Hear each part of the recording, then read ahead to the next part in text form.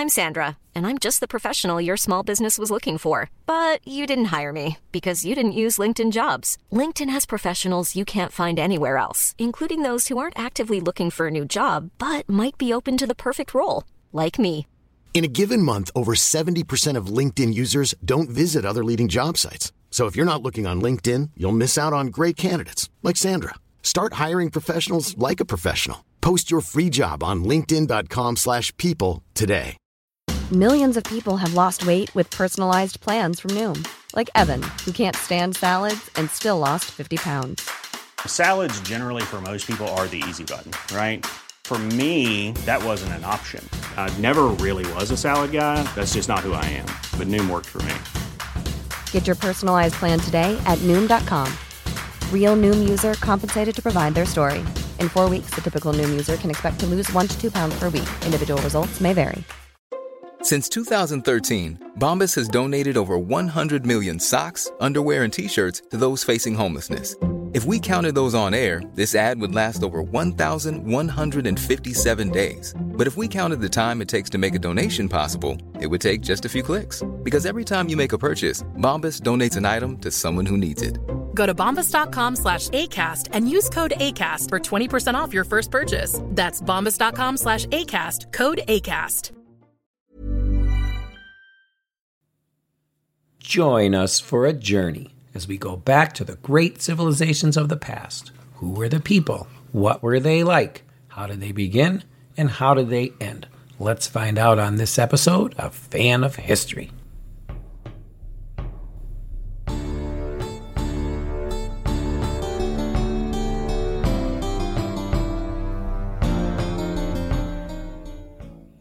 Hello, Dan. Hello, Bernie. We are back. Let's talk about the Greeks. Let's talk about the Greeks, and I do have another message from a Facebook fan. I guess it was funny because it came in Cyrillic, and I couldn't even find it on the page. I had to came up on my notifications on my phone, and I found it and I translated it. So I had posted an article about amphorae that were found in Ukraine. I think it was actually in it was now they found it there when they were digging up trenches for the war, and that's going on right now as a recording, and they found these Greek amphorae. And so I thought that was interesting. They posted it, and the person posted back. Does it say to amphorae? Now I'm translating from this, so that, that's maybe isn't written in the bad, however the syntax is. Anyway, does it say to amphorae that they are Greek? Don't. Where did Greek come from? They may be part of another culture, for example, Macedonian. How long will you lie to the world that everything Macedonian is Greek? Greeks have existed since 1928. There are no Greeks in antiquity. They are German fiction. Okay, so if there are no Greeks, then this episode will be very short. Yeah, it definitely will. Well, maybe these are Macedonians that we're talking about, or some Sumerians maybe. I don't know. The name Greeks is, of course, problematic because it comes from the Romans. They encountered a tribe, a village, something in the area of Greece today that called themselves the Greci. So they were they're all Greeks. But that's southern Rome. Remember we talked about that they still speak there. It's probably in southern Rome.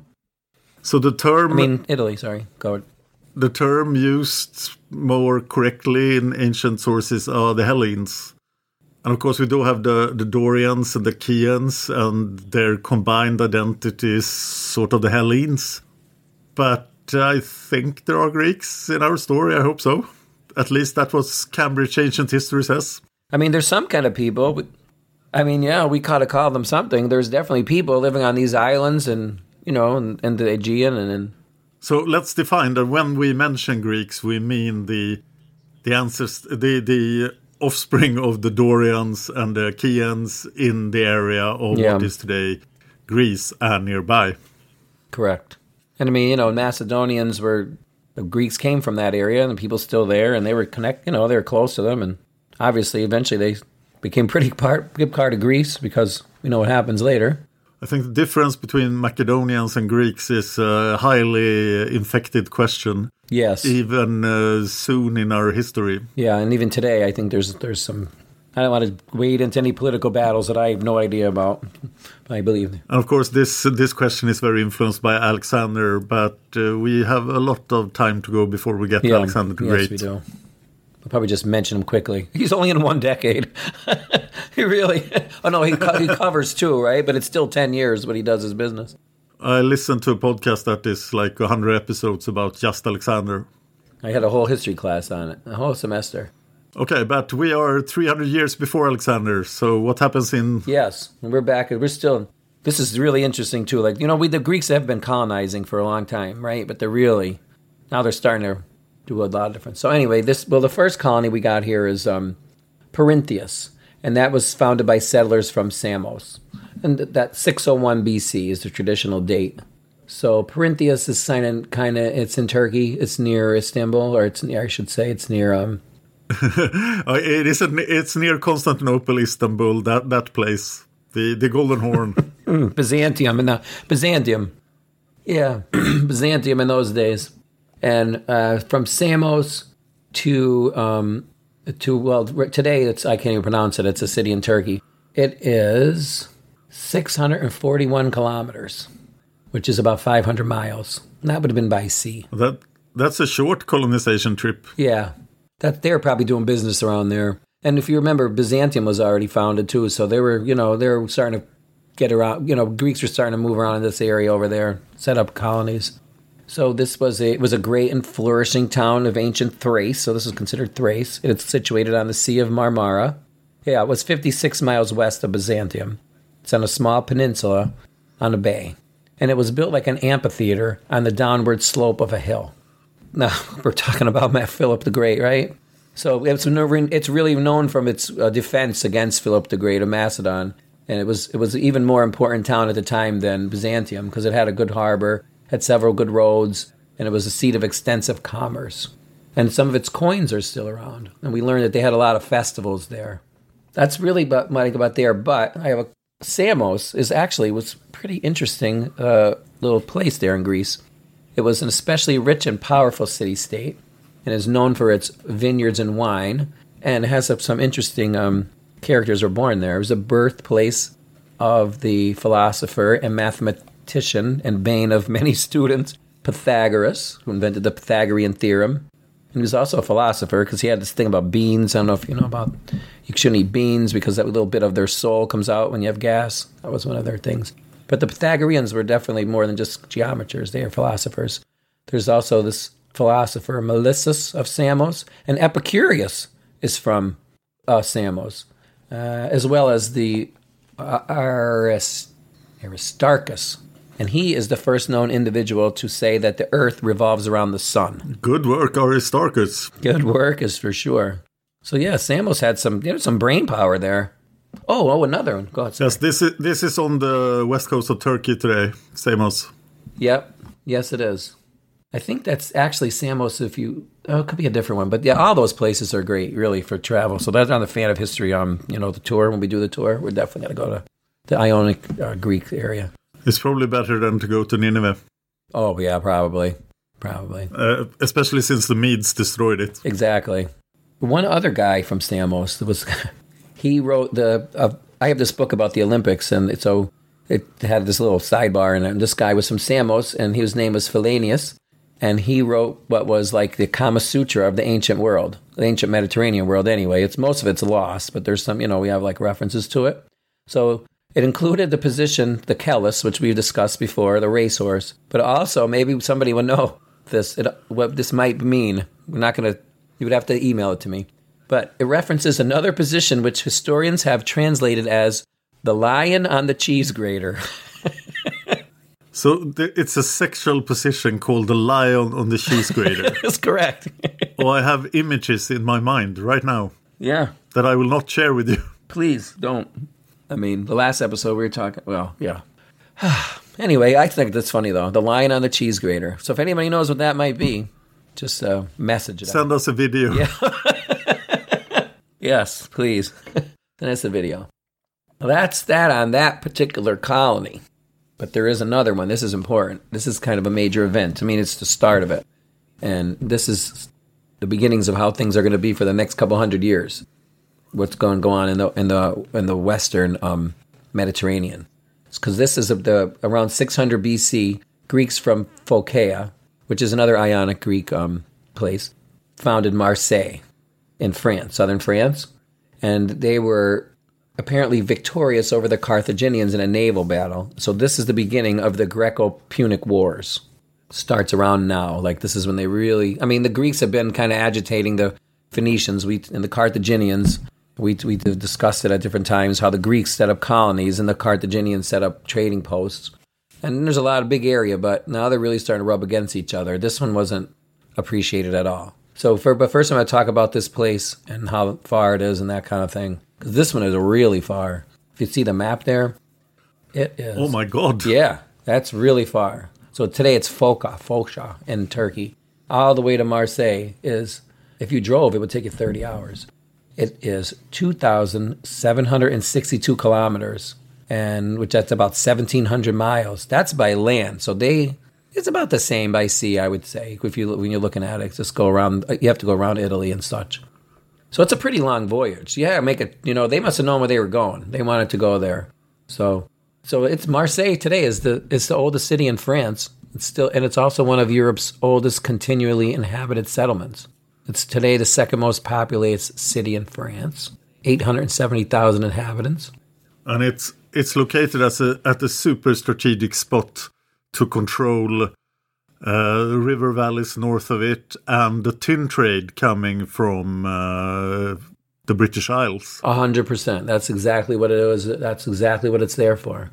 That's exactly why the Carthaginians weren't happy about it, because the Carthaginians were more in Spain, and so the Greeks went into this part of France instead. So it was not good for the Carthaginians. They were not.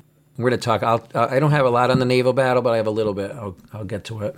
Yeah, because like I said, by this time the Greeks were all over the place, and they were starting to get over there to the west. And really, like, a lot's going on when you think about it in the Near East. Obviously the Greeks must have known like what's happening with Assyria. There's a new power coming around, and stuff had to be. People in Phoenicia must have been a little edgy. Stuff's going on, as we're going to talk about in future episodes coming up soon here.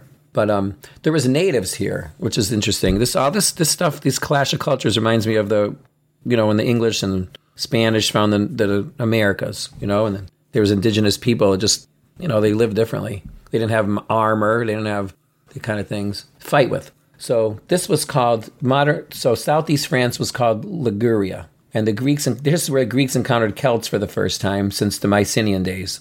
When they arrived there, the Ligurians these are people of, like I said, Neolithic origins, sort of like primitive farmers, hunter-gatherers, that kind of thing. But they had a culture. This was known as the Proto-Celtic Urnfield culture, Urnfield. So they actually, before they found this colony, Marseille, they had this other colony. It was called Heraclea. It's a modern-day Saint Blaise in southern France. It's like So traders from the same area, like Rhodes and Foça in Asia Minor, had been around in this area of southern France for like 150, 200 years already before they founded Marseille. Yeah, maybe. It says they at least 100 years anyway. Some point in the 700s, it looks like they were there, but they didn't have much of a big presence. So yeah, that must be why they decided to move into the Marseille. If you ever look at a map, Marseille definitely has a better harbor. And eventually the old site sort of got bad. The rivers got silted. They silted up the harbor, and it didn't work good for their ships. So they definitely moved. Well, they didn't move. They just started another colony. They brought some settlers, but obviously they knew that this was a good spot. It seems to be a really good spot. Yeah, it's still there now. Second biggest city in Spain. So yeah, the Greeks... It was a major event for the European peoples that were there at the time, the Celts and the Gauls. It really affected their formation as a distinct ethnic group because they mixed with the Greeks, and there's more things going on. Sort of like, in the Latin America today, there's the indigenous people and the Spanish mixed would create another, basically like another, I don't like to use the word race, but, another people. So Massalia's foundation pretty much closes this gigantic commercial network, or starts this commercial network with trade coming down via the land route from the British Isles, from the North Sea even. Mm-hmm. So this must be a real thumb in the eye for the Carthaginians. Yeah, 100%. 100%. It's like they don't even have, the Greeks don't even have to go all the way around like the Carthaginians were going. They just put this base there. And, the Carthaginians were not necessarily, everybody likes to have a second option, right? I mean, like if you're selling only to the Carthaginians, then you're stuck whatever they're going to pay or whatever they're going to do. Or maybe so now they have a competitor. Capitalism, right? Now the Greeks have their spot. So now the natives have different people to trade with. Interesting. There's some interest. There's some really neat little stories about these clash of cultures here. We don't have much, of course all this stuff is lost, but there was this historian, his name is Pompey Trogus. His stuff is lost. But there's this other book which sums it up, and he's the Book of Justin.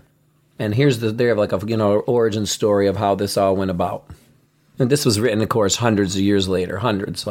He summed it up in I think it's 1 AD, so it was a long time later. The Justin guy summed up the other guy's thing. So, according to him, these Phocaean seafarers were led by a guy named Protes.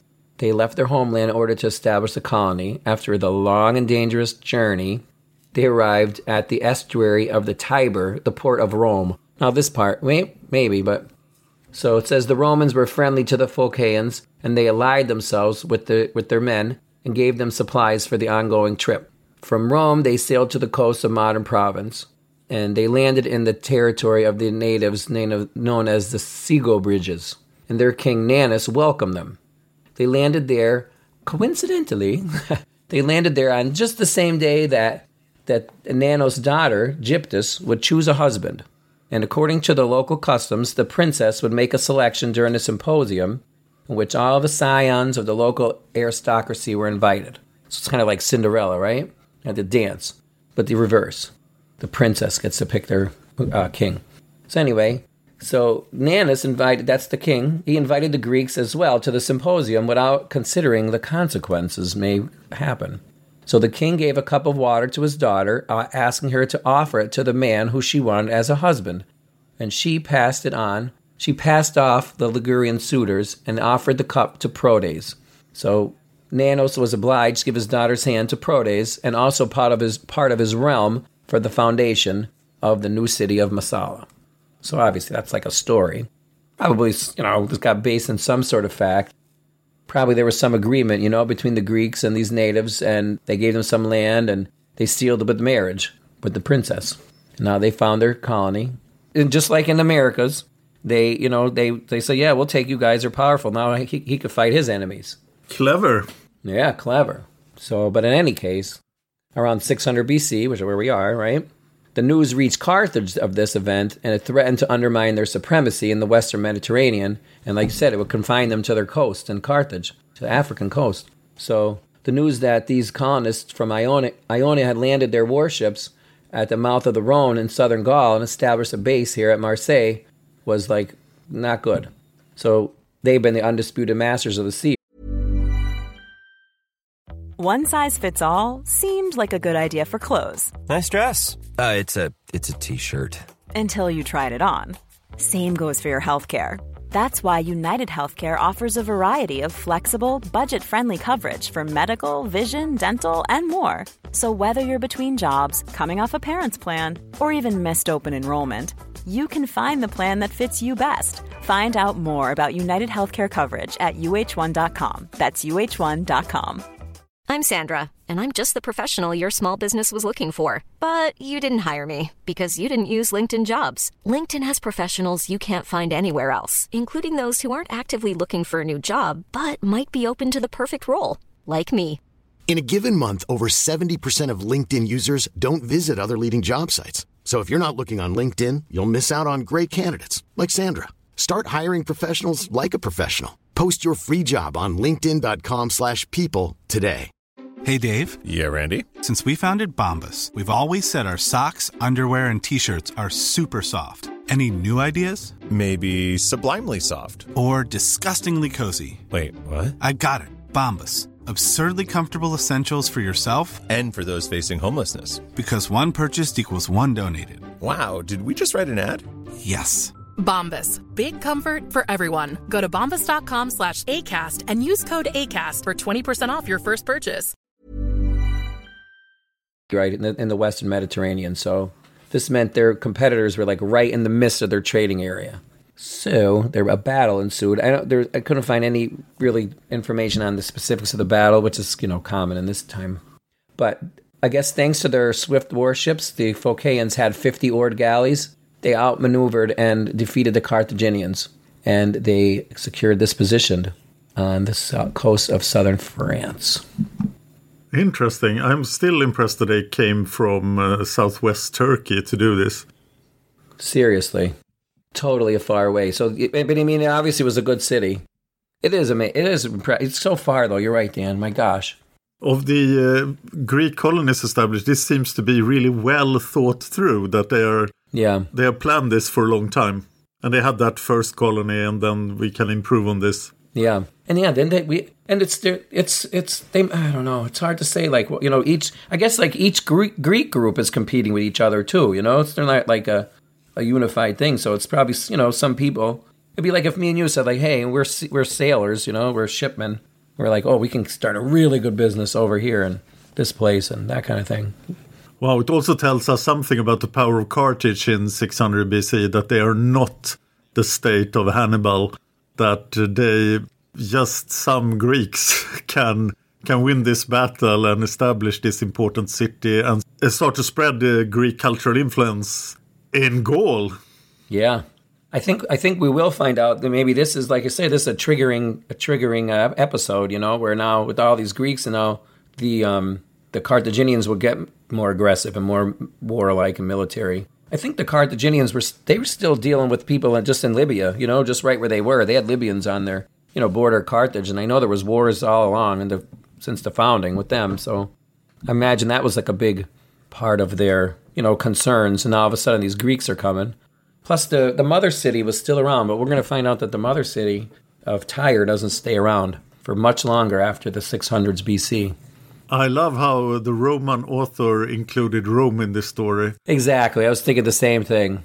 But it is on the way to Marseille, and it is somewhere around here that the Roman port of Ostia, Rome's harbor, is founded. Yeah. So in theory, this could have happened? Yeah, and it could have been with the Etruscans, because the Etruscans were allied at this part. I think the Etruscans were allied with the Greeks, but then the Etruscans will become more allied with the Carthaginians. And we do have some information that the Etruscans were seafarers. Mm-hmm. Yeah. And did some seafaring. And it seems that the name, the Tyrrhenian Sea, means the Etruscan Sea. Yeah, exactly. Pretty much the Tyrrhenians were an Etruscan tribe. Yeah. Even the Etruria was like, they were sort of menaced by this, the Greeks moving there, because they were in a position, they control all the shipping, off the Tyrrhenian Sea there, from southern Gaul all the way to Sicily. So they were wide open. They were sort of, they kind of got along with the Carthaginians enough, and they were trading, and now here come these Greeks. Amazing. Later on, yeah. There's a little, so this might not be in the 600s, but I don't know when it is, and we're not going to, how are we going to know? So I would like, just another little story about Marseille here. Marseille, as it was called, in the colony. And this was right in the beginning. This was a little bit of something that happened with the natives, because like happens in the Americas, first you make John Smith and Pocahontas get married, and then a couple generations later, they're killing each other. Or I should say the more powerful one is killing the natives. So it did become big. The settlement of Massala became big with the passage of time. And they were taking more and more land from the natives. And the natives are probably, they're having their meetings too and going, these guys, we have to do something about this. So this other guy's name was Commonus, and he was Nana's successor. So that's the one who gave his daughter. He planned to reverse the situation. And, there was some mistrust between the two groups and everything. So anytime the Ligurians came into the city, they had to disarm at the gates. They couldn't come in with any weapons. But this Commonus, the Ligurian, he had plans to conquer the city with treason during a Greek feast, let's just say. So according to this plan, which is kind of cool, right? Because I get back at the Greeks with their own medicine. It's sort of like the Trojan horse. A group of armed Ligurians will be hidden beneath the foliage of the chariots of the festival parade, and that's how they would get into the city. And they would wait in their hiding places until dark. And then at night, they would open the gates of Massalia, And then the natives would come in and, do a Trojan horse type of thing. But the Greeks were lucky because a native woman revealed the plan to her Greek lover, and he immediately informed the city's leaders. So on the day of the feast, the Greeks were ready. They attacked the Ligurians first and massacred Commonus and 7,000 of his men, which were basically almost all the warriors of the tribe. So they went almost extinct. And because of their superior tactics, of course. I would wonder how such a battle would go, like if you ever see how the Spanish conquered the Aztecs in Mexico, the Aztecs. I mean, there was like 100 guys fighting against 1,000, and they could just, because they're all armored and had swords, they could just, beat so many of them. So it must have been like that. The Greeks were probably, in all their armor and their hoplite positions, and natives come at them with their regular weapons, and it didn't work. But so the last part about this, though, is after this, the Greeks in Massalia became very militaristic. So they became like a military society. And then when other Greeks would arrive there at the harbor of Massalia, they always observed that their citizens were unsmiling, serious, and strict. So they became Sparta 2.0. Yeah. So now this is like, if you look up the Greco-Carthage Wars, it won't say it started in 600, but really it's not too much longer where they officially start. And a lot of the wars are over. We're going to find out. We're going to be talking about this for the next couple hundred years, where they're fighting over Sicily. But they didn't idly sit by either. They became more aggressive against the Greeks. The Carthaginians did. And the same with the Etruria. Now they had to see what's going to happen. So for several hundred years, the Mediterranean has been big enough for 2 civilizations or 3. Yeah. But now it's not big enough. It's not big enough for everybody. We're not even into the Romans yet, but we're just talking about the Etruscans, the Greeks, and the Carthaginians. Yeah. That's it. So they say, what were the Etruscans going to do? Prepare a naval expedition to Massalia? Maybe they will. We'll just have to stay tuned to find out. Interesting. That's a major development, and we'll see the Greeks and the Carthaginians fight it out for almost 400 years. Something like that. A long time. And then the poor Carthaginians, and then they got to fight the Romans. Exactly. Maybe they should have sacrificed more babies. That would have made it better. Hey, you know what the problem is? You're not sacrificing enough babies. If we sacrifice more babies, we'll be able to defeat our enemies. That's the end of that part. But this is kind of Greece. I guess we could talk about this in Greece. Oh no, because I still have the Olympics, so this is Greece too. Would you say Smyrna is a Greek city? Oh, well, of course it is.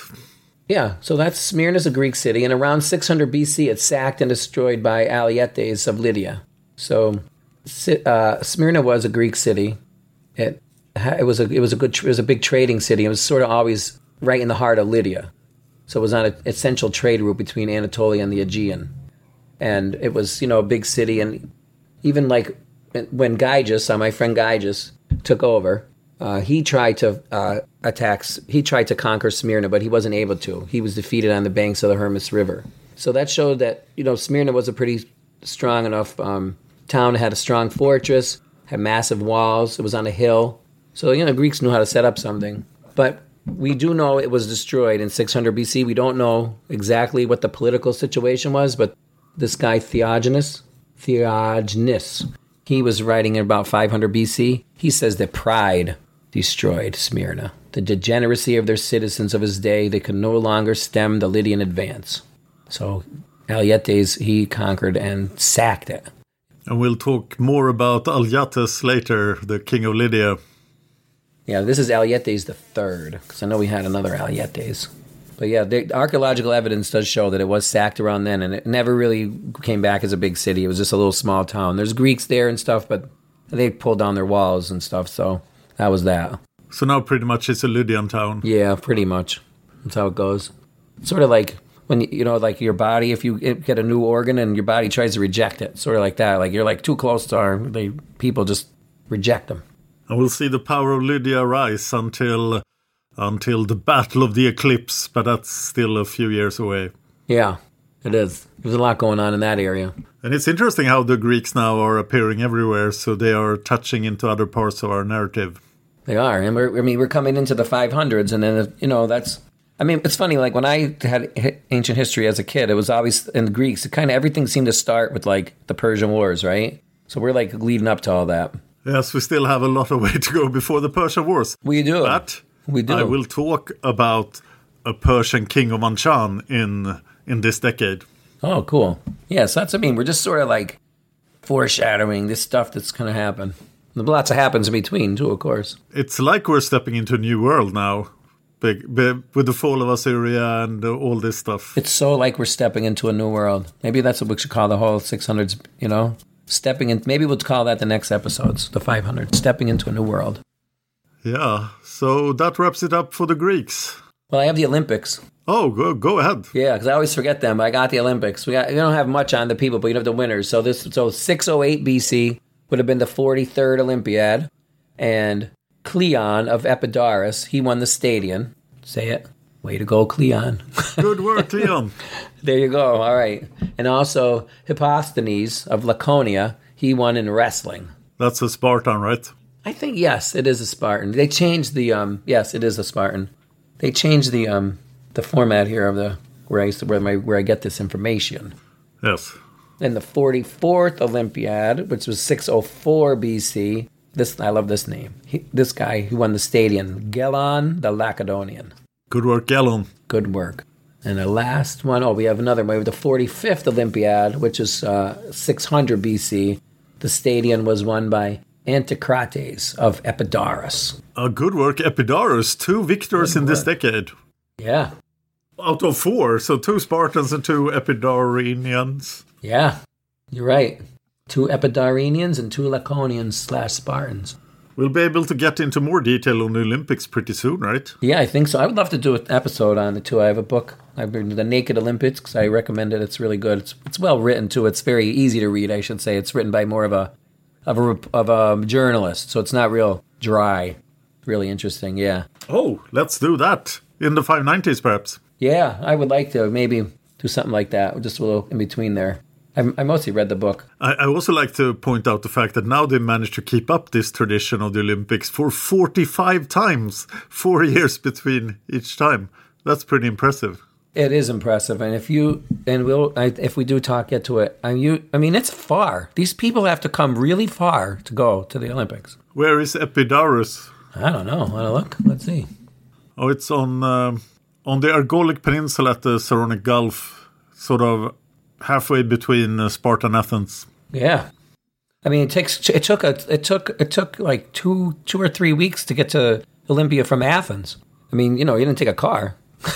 There's a lot of mountains in Greece. Yeah, it's a whole thing. I mean, but the whole deal was, you had the truce, so people could get, go from place to place. But it was hot there in Olympus, and it was like there wasn't any water. I mean, it's pretty crazy. You had to really want to go. People love their sports. They do, and their festivals. This is how you meet your wives, and it's like going to the barn dance. You go to the Olympics, but they didn't have a lot of women at the Olympics. But we won't have to get into all of it. But it wasn't. There's a lot of naked guys. There was, except for the Spartans that had some naked women, as you told us. There was a lot of naked guys. But let's go on to someone who wasn't often naked and is now trying to become the ruler of the world, Nabopolassar himself. All right, we're going to do that next time, I think. Yes. All right, the ruler of the world. He came up from small beginnings, and he will become, or he's going to become the ruler of the world. Good work. Thank you. Well, make sure you check our Facebook page out. I got a lot of new fans. We have a lot of new fans on there, so we'd love it if you guys message me. Tell me what you think. Give me suggestions, anything. Anything. I'd love to hear from the fans, for sure. Also, give us iTunes reviews. I can see the Swedish ones, and Bernie can see the US ones, so we'll try to read them in the podcast. Yeah, especially. Yeah, definitely we will. And if you think that we are like a spicy falafel soup with sour cream on top, let us know. Okay, on to Babylonia. All right, next time. See you later, Dan. See you later. Cheers.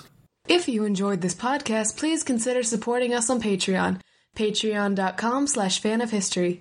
Just $1 an episode would help us out. Thanks, and see you next time.